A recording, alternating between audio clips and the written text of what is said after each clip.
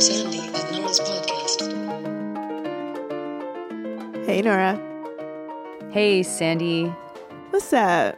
Not sure if you heard, but and I haven't really done the analysis on this, but I'm pretty sure I'm in the city with the most COVID cases per capita in Canada.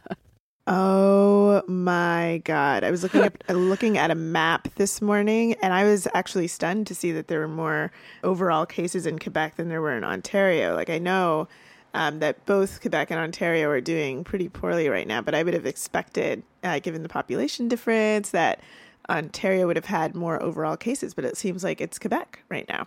Yeah. And, our schools opened 2 to 3 weeks earlier. And so maybe that has something to do with it. But also, it's just a province that I don't know, is having a really hard time with the directives that were being given. And so we're in a red zone, which means that bars and restaurants have been shut down and gatherings are banned and you're not allowed to go to other people's houses. And then this week they've closed gyms and sporting events. And so that should help. But this city has 750,000 people in it. And today, do you know how many cases we had? New cases or cases overall? New cases. It's in the 700s, right? I think I saw earlier today. The city, not the province. No, I have no idea. How many in the city? 263 in the last 24 hours. Oh my God. And when you're listening to this, it'll be more probably because we're recording on Monday, a rare Monday recording. So, maybe enough about me. Maybe we can get back to what it's like to living in the eye of the hurricane of COVID, Canada, COVID land. How are you doing? I am newsed out. I last week tried to avoid the news as much as possible because I felt like I was losing it. And part of the reason why we're recording today is because I had a midterm earlier this morning and learned a couple of things from both of those experiences. One, you can't avoid the news. It's just not possible. There's too much news. You can try, it will get to you. Two, midterms over Zoom, joke world, joke land, joke world. Midterms over Zoom are not real. Okay. It's just ultimate bullshit. So still have things to discuss today. Wasted a lot of time studying for a midterm that wasn't really real. But I'm sure you respect your professor more for having put you through that. Oh, God. No comment. Fuck, what's going on here? Trump has COVID, and so it just feels like, people are contacting the people that they know every time there's some sort of update, oh my God, he waved at people in a car. Oh my God, he sent out another video. Oh my God, he's on some new drug. And I'm just like, I don't want to know anymore. It's too much. Yeah. The real discussions that need to be had are not a play-by-play of what is going on with Trump's health. The real discussions that need to be had are what the implications are, either for the election or for people and the health of people across America. And unfortunately, you know how it is. People tend to get distracted by the types of things that they see in the news and an inability to parse through what a really important conversation would need to be coming out of it. And so, speaking of which, there was some really important news that happened in Canada last week, too. Yeah, before we get to that, I want to just pause and say thank you so much to everybody this past week who supported the podcast, either through donation or through sharing an episode or talking to your friends. For folks in the past week who've changed their donation or started to donate to us for the first time, a huge, huge thanks to Kasha, to Thornquill, Tommy, Jesse, Rachel, Bradley, Rebecca, Marissa, Colin, and Sarah. Thank you so much for your support. We really, really appreciate it. So, Sandy, you were just mentioning something that happened in Quebec in the last week. This is a really tragic and enraging yet again, other incident of an Indigenous woman being mistreated by one of our systems. And this is the healthcare system. This is someone who recorded a situation where she was being not only subjected to mistreatment in that she was given medicine that she should not have been given because it was dangerous to her, but the people who were tasked with giving her care were saying the most heinous things about her. And she recorded this situation. And because she was given this medicine that she should not have been given, she was murdered. The past couple of months have focused so much on the police killing Black and Indigenous people. And at the heart of that focus has been cell phone cameras, that a lot of these horrific events are captured on cell phone. And so then they become cultural markers where people can say, look, like you cannot deny what is happening on this cell phone. And Joyce was in the Joliet Hospital. She's an Adamaku woman from Manawan Nation and a mother of 7 children, 37 years old. And she went to the hospital because she had stomach pains. And you're right, the medicine that they gave her was morphine, and she was worried that the morphine was too much, that she was saying that that they were giving her too much morphine. And I just am so disgusted and find it so tragic to think that in her last moments, she knew that she had to record this to make sure that people saw the insults that she was subjected to, and she could say that she thought that they had given her too much morphine. And then she died. Now, the Joliet Hospital was mentioned before in something called the Viens Commission, which was kind of like Quebec's version of Quebec's version of like the Missing and Murdered Indigenous Women Commission or the Truth and Reconciliation Commission. But not really. It was a commission that looked at the treatment of Indigenous people in Quebec. And it, went all around the province, and it took deputations from people. And it was started after many women alleged sexual and other kinds of abuses at the hands of the police in Abitibi, which is in northwestern Quebec. And the Viens Commission actually named the Joliet Hospital as being a location where Indigenous people are afraid to go. I'm part of several Facebook groups of folks, and I've seen a couple of comments saying, we know very well that Indigenous people are murdered in this hospital with morphine overdoses. And certainly there has been at least one coroner's inquest into another situation where a 17-year-old boy was given too much morphine, also after having arrived at the hospital with stomach pain. And so in the aftermath of what happened, the 2 healthcare workers, one was a nurse, one was a personal care worker or an orderly, they've both been fired. And tonight, as we're recording this, the provincial government has announced a campaign against racism in the aftermath of this. But it's, I think, really important to mention that... A campaign against racism? I can't say more about it because the news broke as we started to record. So we will likely have more to say about that in the next couple of days. So watch Twitter. Yeah. But we have the Viens Commission report and the provincial government. Like, what was the one thing that they did from this report? They apologized for the treatment of Indigenous people in Quebec. They didn't do anything else.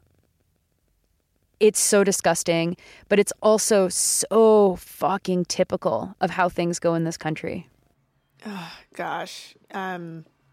Geez. That story really did hit me in a way that just made me so frustrated, because it is, again, as you mentioned, just another one of the institutions where this type of violence and harm it tends to be located. And I used the word murder because I think it's quite clear that that's what it is. There's a level of intent that I think was exhibited by her people who were supposed to be her caregivers, in the vile way that they interacted with her, and I don't know what else you could call it. And it's like, okay, so these people were fired, but this is obviously some sort of culture where at this hospital and beyond, there's so much in Canada that tells people that it is okay to mistreat Indigenous women. And I think,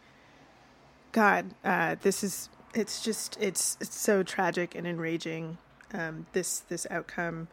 And I don't know what a campaign will look like, but hopefully, although I don't have a lot of hope for this, but the government recognizes that it's got to do more than just some sort of campaign. They have power over this situation, and they always have.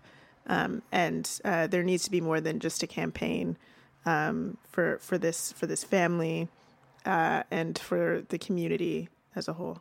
Yeah, and I'm trying to get a bit more of information on what this campaign might look like. It looks like the announcement was made at the same time as another big COVID update as well, and so it's 5:00 on Monday. It's not the best time for news to be released, so we will get you that more information as we can.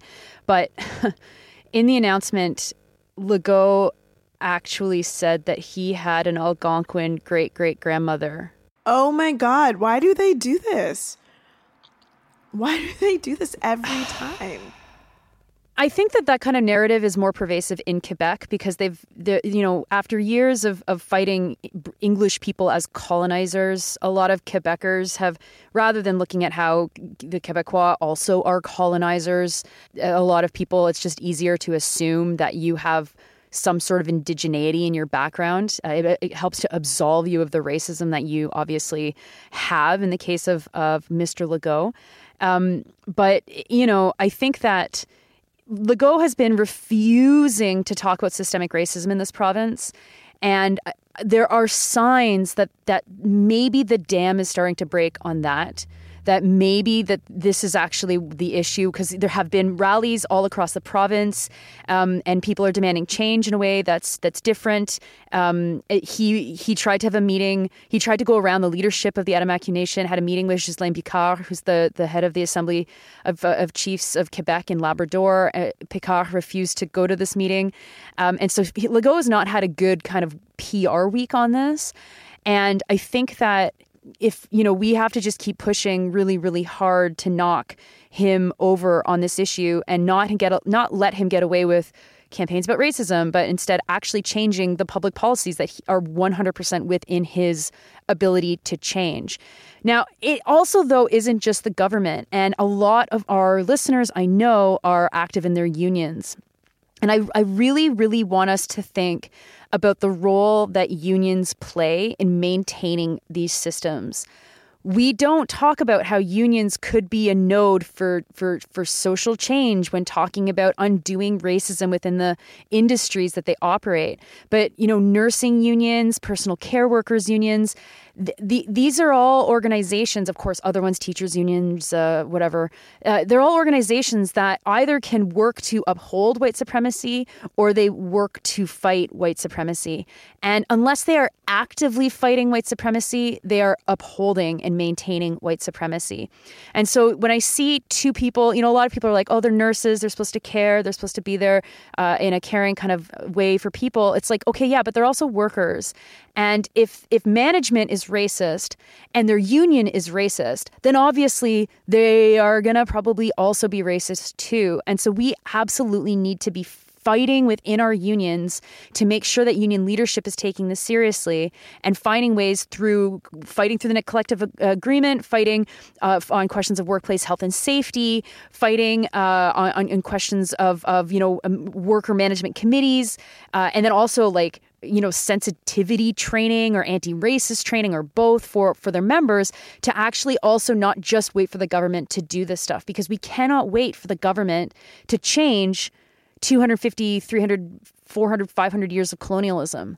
We have some of that power ourselves, and we need to be triggering those places that can work also against white supremacy to start doing some of that work. One other thing that I want to mention before we get into our main topic, which is going to be about the second wave, is for those of you who haven't seen it, there is an address by someone named Seth Cardinal Dodginghorse of Tsuut'ina Nation, who made an address at the opening of this road in Calgary, South Ring Road. And I would encourage you to watch this address if you haven't done so already. And perhaps we can post it to our Instagram for people who don't know where to find it. And it's just this man kind of speaking back to power about what it has felt like to have his family's home taken from him in the continuing project of colonialism that Canada is engaged in. In this opening of this road and the building of this road, his family's home had to be demolished. They had to move. And in posting about this situation on social media, I've had some people respond to say, hey, just so you know, the band council agreed to this road, and this is actually something that the community agreed with, and you shouldn't post this, whatever. And I just think it's really critical for people to think beyond those sorts of justifications that colonialism will point to us. Like, look, this is still an ongoing project that is affecting people's lives and livelihoods and how they are able to live. And the fact of the matter is that, yes, there is an uneven power relationship between governments and band councils. And so band councils may agree to things for all sorts of different reasons. And that doesn't change the fact that the colonial project is an unjust project, and the colonial project is negatively affecting Indigenous people, and the colonial project should be stopped. It doesn't change any of that. And it is of crucial importance to listen to people from these communities who are telling you what their experience is. So we'll post that speech so that you folks, our listeners, can take a look. Yeah, and let's not forget, of course, Landback Lane, 1492 Landback Lane. There are lots of people who are arrested there on their own traditional territory.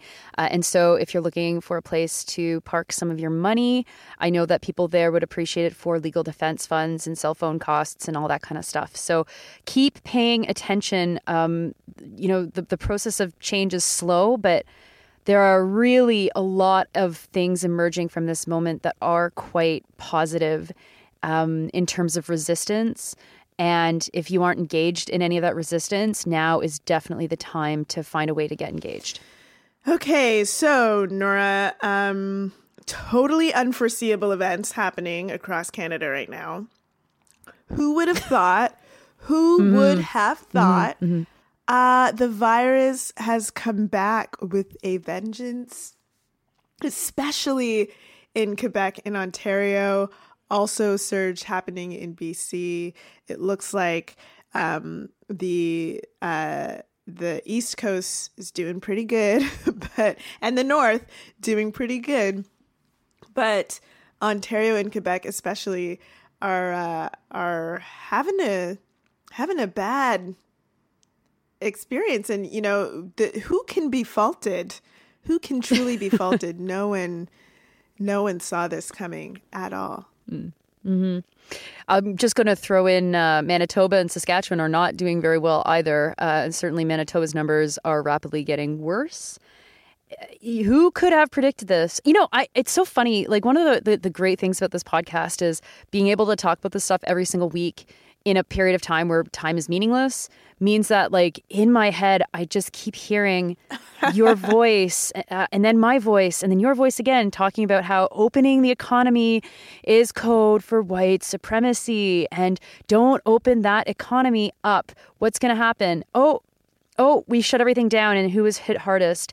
Racialized people, poor people. Okay, everything's opened back up. Cases went down in the summer.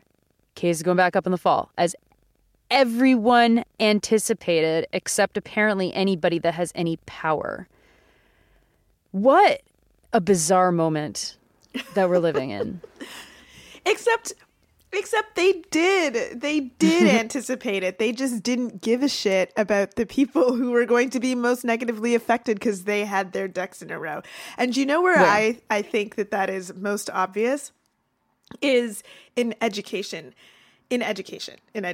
Like we spoke about this months ago. Remember? Do you remember, Nora? Maybe it was weeks ago. Maybe it was days ago. I don't even know. I do know, though, that we recorded a conversation where we said, if they are not ready to open up schools, and if the unions agree that they are not ready to open up schools, they should not open up schools. And if they continue to push forward as though they're going to open up schools, unions should refuse to go. They should just refuse. Nobody listens to us, so that didn't happen. But they weren't ready. And in Ontario in particular, the results seem to be absolutely disastrous. Absolutely disastrous. We're seeing reports of both students and faculty, students and teaching staff contracting COVID-19, different responses from different schools about what they have to do as a result of that. And beyond that, they started school with some people having the option to do online school. And for many of those students, they didn't have teachers for up to 2 weeks. They were signing on to Zoom meetings that just weren't happening. And I'm sure that was really great for their caregivers. Did you see the story in the Globe and Mail that said that the York Region School Board had to put all the kids in online education onto a list in alphabetical order? And then they made classes based on their last names, which meant that there were total classes with kids with the same last names in one class. Oh my God. I mean, talk about a school board that's not talking to teachers who know very well what it's like when you have two kids with the same last name, let alone the kids with the same first name too will also be in that same class. Oh my goodness. I thought that was a good indication of where things are at. This is a very touchy issue. It's a very difficult issue. And I think that, you're going to approach it differently based on whether or not you have kids in the system, right? Because there's a theoretical aspect of it and then there's a completely practical aspect of it. And when you're living the practical, it kind of makes the theoretical matter less in a lot of ways, but then also the theoretical can help you kind of navigate your anxieties. Like, what are the odds that my kid's going to get sick in school? And so the Ontario government opens their schools up and doesn't put a limit on the classes that's lower than normal. And so despite the fact that only like 3/4 of kids are in school, which should have reduced class sizes, the government was like, no, we're just going to keep piling them into large classes. And then all the kids that are online can have online education. And so classes remain really, really large. And of course, large class sizes is one of the biggest risks because, kids will transmit the illness between each other. And larger classes means that kids are in more contact with one another. In Quebec, our class sizes are smaller at the younger ages. And I mean, like, there's outbreaks in the province. There's certainly kids have COVID and they've gone to school. That's happening in both Ontario and Quebec. But it's very funny. Like, I'm in a city, like, as I said at the start, with like the highest number of cases, and we've only had one COVID case at our school in a month. And so that case is already kind of quote unquote recovered. And it reminds me that this is an issue that you have to look at three-dimensionally. Like, there's a lot of moving parts when it comes to kids and school and COVID. It's like, who are you in touch with where you might get the illness, right? The illness is not just going to appear. What kind of contact is that? Is that contact at the school or is it outside of the school? Is mom and dad working and then they can't diminish their exposure to COVID? Or are you worried because you and your partner are at home, but your kid's best friend's parents are working and they might get COVID and they might pass COVID to their kid and their kid might pass COVID to your kid? And then what's that balance between kids being in school and the economy? Because I know a lot of people are like, oh, kids should just be home right now. And I don't share that opinion. I think that it's really important for kids to be in school. And, look at British Columbia. They haven't had any outbreaks in their schooling system. They've also had a education system where the teachers' union's gone on strike, on a major strike to make sure that class sizes stay small. So, big shout out to the British Columbia Teachers Federation for that amazing work. And so, yeah, it's a pretty nerve-wracking time for a lot of people. And, in Quebec, I don't think that schools are going to stay open. Probably. They've already announced that high schools are going to be in partial shutdown as of, I'm not sure when, this week or next week. And I feel like it's just there's a lot of generalized anxiety, and schooling is a major part of it, especially because you don't want to see the schools close before, fucking gyms are closed. You want to see things close in order of importance. And I think that people need to understand that school, while of course is deeply problematic, I mean, kids have to be with other kids as well during the day. And kids spending 6 months at home with their parents and siblings is really, really, or with one parent or no siblings or, whatever, was really, really difficult. And it's such a shame that if we go there again soon, before there's actually a shutdown in general within the society, that it's just sacrificing any progress that we should be making for kids to be able to stay in school.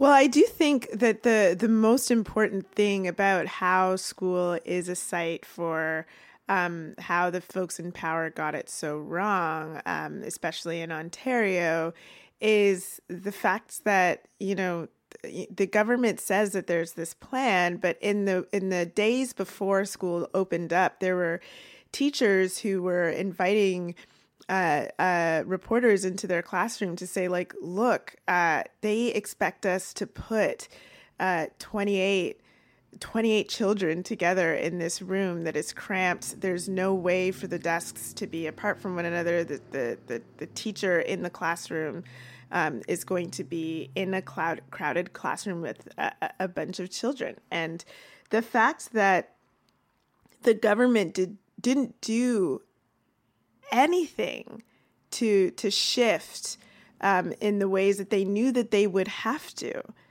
It just makes me so frustrated for the parents and for the staff at these schools.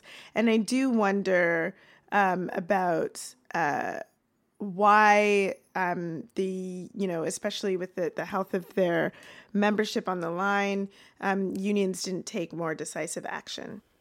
Or sooner. I mean, a lot of the actions were taken too late. Like the NDP in Ontario passing a motion to limit class sizes in the middle of September was like, are you kidding me? Like, what the fuck did you wait for? Why didn't you do this in May? I think it's important to kind of like zoom out from schools because like while schools are really important for a lot of reasons, not the least of which, of course, because children are in them, they're not the place where people are going to get most sick. We know that because we know where people are going to get most sick. It's in residential care. Parties thrown by millennials. It's in millennial parties. What? Yeah. Yeah, it's like... What are you talking about? Everybody who's 38 is definitely partying at night right now. Yeah.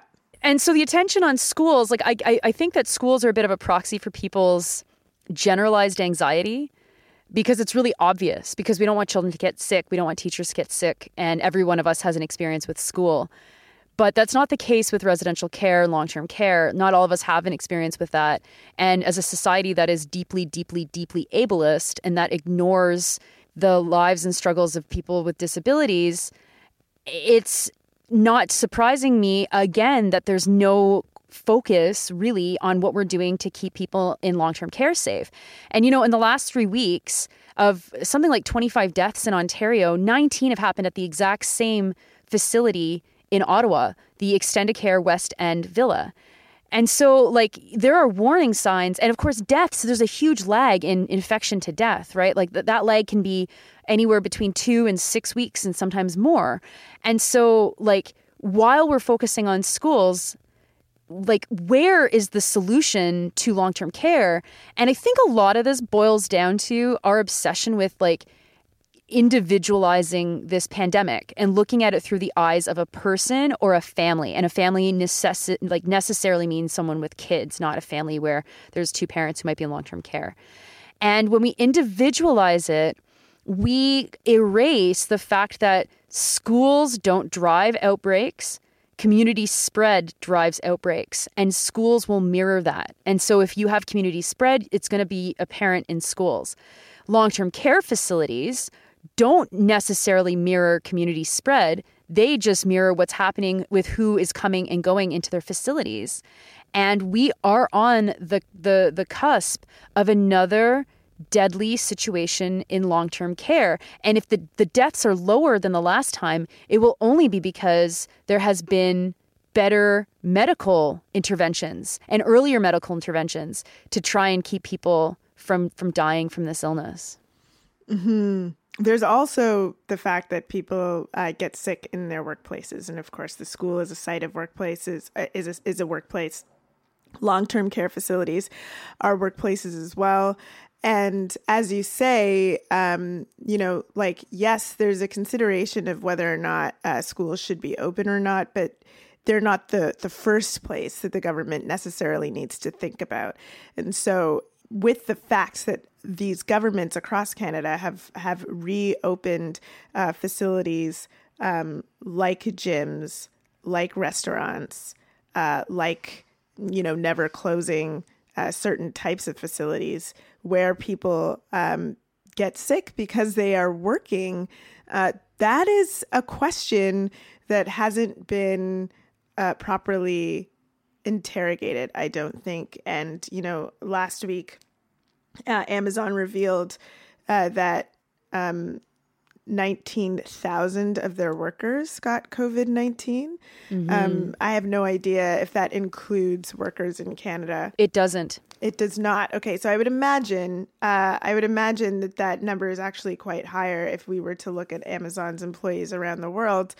But that really says something about where it is that people are contracting COVID-19 and where the real risks are. And then it also begs the question of what sort of interventions have our governments been engaging in to stop this sort of spread in institutions where people are working. Well, Sandy, maybe you missed the big press conference today from Justin Trudeau. I certainly did. He told everyone to download the app. Oh my God, no, I did. Yes, and I saw some news that potentially, I believe in Ontario, or maybe it was Quebec, I can't remember, that volunteer contact tracers, doctors who were volunteering to contact people if they knew that somebody who had tested positive had come into contact with them, were told to no longer do that work and that they were going to focus on the app. So, technology, way better than humans. All the time. And thankfully, we're all going to be able to download the apps. This is really going to be super helpful for absolutely everyone who is able to have a mobile phone with apps, and people who don't know how to use them, know how to use them. It's just great. This is just a perfect solution. It is actually just such the embodiment of the problem with how politicians have addressed this issue. Like, the app is interesting for sure. You can find out if you came in contact with someone who you don't know necessarily, because if you knew them, they would tell you probably that they got COVID. But of course, you don't find out unless they enter that information. And by the time you find out, like, there's days that have already passed. And then what are you supposed to do with that information? Are you supposed to self-isolate? Are you supposed to run right to a testing center? Was this person, like, on the other side of your apartment wall? Because there's going to be no possibility that you got COVID. But if you live in a setting where you live really close to people, like, it's totally possible that it's going to pick up your neighbors.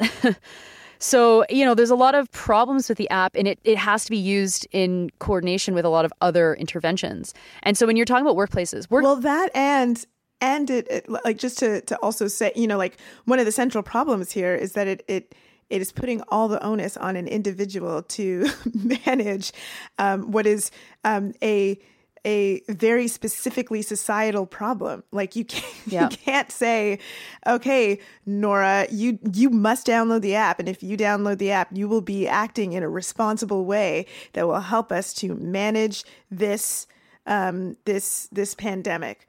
Okay, but Nora downloading the app on her own also requires all the people around Nora and beyond to download the app with a level of, there has to be a level of buy-in that is large enough for Nora's downloading the app to matter to everybody else. And how do you force a population to download and use an app with little room for error? Mm-hmm. You can't. It is better to have someone set up to make the calls if they need to make the calls and tell people, hey, you've come into contact with somebody, because you're controlling it not by the individual themselves, who may have 1,000 other things to think about and maybe doesn't have a cell phone that uses apps. Who knows? It is better to have a contact tracer contact you and let you know, because this is a societal issue. It's not an individual issue where it's an individual's responsibility to take care of how this has spread. Sorry, I think it's so ridiculous. Not to mention that Prime Minister Trudeau can say that all he wants, but like, Alberta hasn't approved it. Quebec only approved it Monday night. Like, we are so beyond a situation where an app is going to be helpful that it's like, okay, that seems a bit late. And it's not approved for Atlantic Canada. And so, like, who's he talking to then? Like, the West and Ontario, the West not including Alberta. It's so ineffective. And it, again, individualizes the problem, where what we actually need are, like, government mandates to, one, shut down aspects of the economy. That's very, very clear. And that's happening in Quebec. I guess that will probably happen in Ontario in a little bit. But every single day you wait, you are going to let that virus propagate in significant ways. And so, like, right now, what's happening in Ontario and Manitoba, like, the virus is continuing to propagate. And the numbers we have from today are not the current numbers. They are like the current numbers from several days ago, right? We have to think about the time lags and the windows that every data point references. Like, if you get infected, you're not going to know that you've got COVID for a couple of days. We know that. And then the other issue, of course, is this question of workplaces. Like, why hasn't the government insisted that workplaces provide all employees with PPE? I know a lot of people who still have to, like, get their own PPE, and that doesn't make any sense. There's a lot of other workplace health and safety measures that could be mandated by the federal government or could be mandated by the provincial government. There are sick leave provisions that people need. There are supports that shouldn't go through your salary, right? So currently, all of the people who are getting government assistance through their wage because of the Canada wage supplement, it's like, what is the point of that if the company can't stay open or if there's no work to be done? Like, we have been calling for this stuff since March. And the fact that we are in the exact same location that we were in March, like, from a political perspective, while all of us on the ground have already lived through one wave, we've already lived through the lull of the summer, now we're starting to live in the second wave, we are all in a different mental space. And whether that mental space is worse, whether it's the same, but you've got more risk tolerance because you know what to expect. I mean, none of us are washing our groceries probably anymore, right? We have changed. The pandemic has changed how we interact with the virus. But our governments are talking as if it's still March 15th or March 27th or April 3rd. And it is at everyone's fucking peril that they have not figured out how to evolve, or I should say not figured out, no, that they continue to serve the interests of capital, they continue to serve the interests of profit, and they refuse to at all upset the markets or upset profits or upset large business owners at the peril of who? of the people who live in those locations in this country that are more susceptible to the virus. In Toronto, it's Northwest Toronto. In all of Ontario, the highest death rate is in Northeastern Ontario, in the Porcupine Health District. And it's like, and where is that conversation? That is a footnote at best in what we are hearing from public health officials, from politicians, and therefore from journalists. Yes. Nobody could have foreseen this turn of events. Oh man, it's just it's really hard to not feel like really very, very cynical about all of this. It's just, knowing and watching it as it was happening earlier in the summer. I remember us critiquing, the daily addresses that Justin Trudeau was giving and getting lauded for, and the addresses that Doug Ford was giving and being lauded for. And I'm sure that sort of stuff was happening across Canada. We critiqued these things saying, look, they are not doing enough. Like the fact that they're just coming out here and acknowledging a terrible situation and saying that they're going to do everything that they can, we have to be critical enough to see through that means absolutely nothing, and that we need more concrete understandings of what's going to be done, or we're going to be in a bad situation. And we were in a bad situation before when, the media was more forgiving and opposition parties were more forgiving. And now we find ourselves in a very similar situation. Although it seems at this point, at least opposition parties are a little bit more less likely to be forgiving or to accept bullshit. But I don't know that the media is there yet. And I just don't know. It's just not good enough. We have to be able to imagine that our governments can do more for us than just an app and telling people to stop having parties. Like they are doing so much for big business during this time period. So much. We deserve that. We deserve those thoughts. They should be working for us. And quite frankly, that's not happening. And people need to really see through that.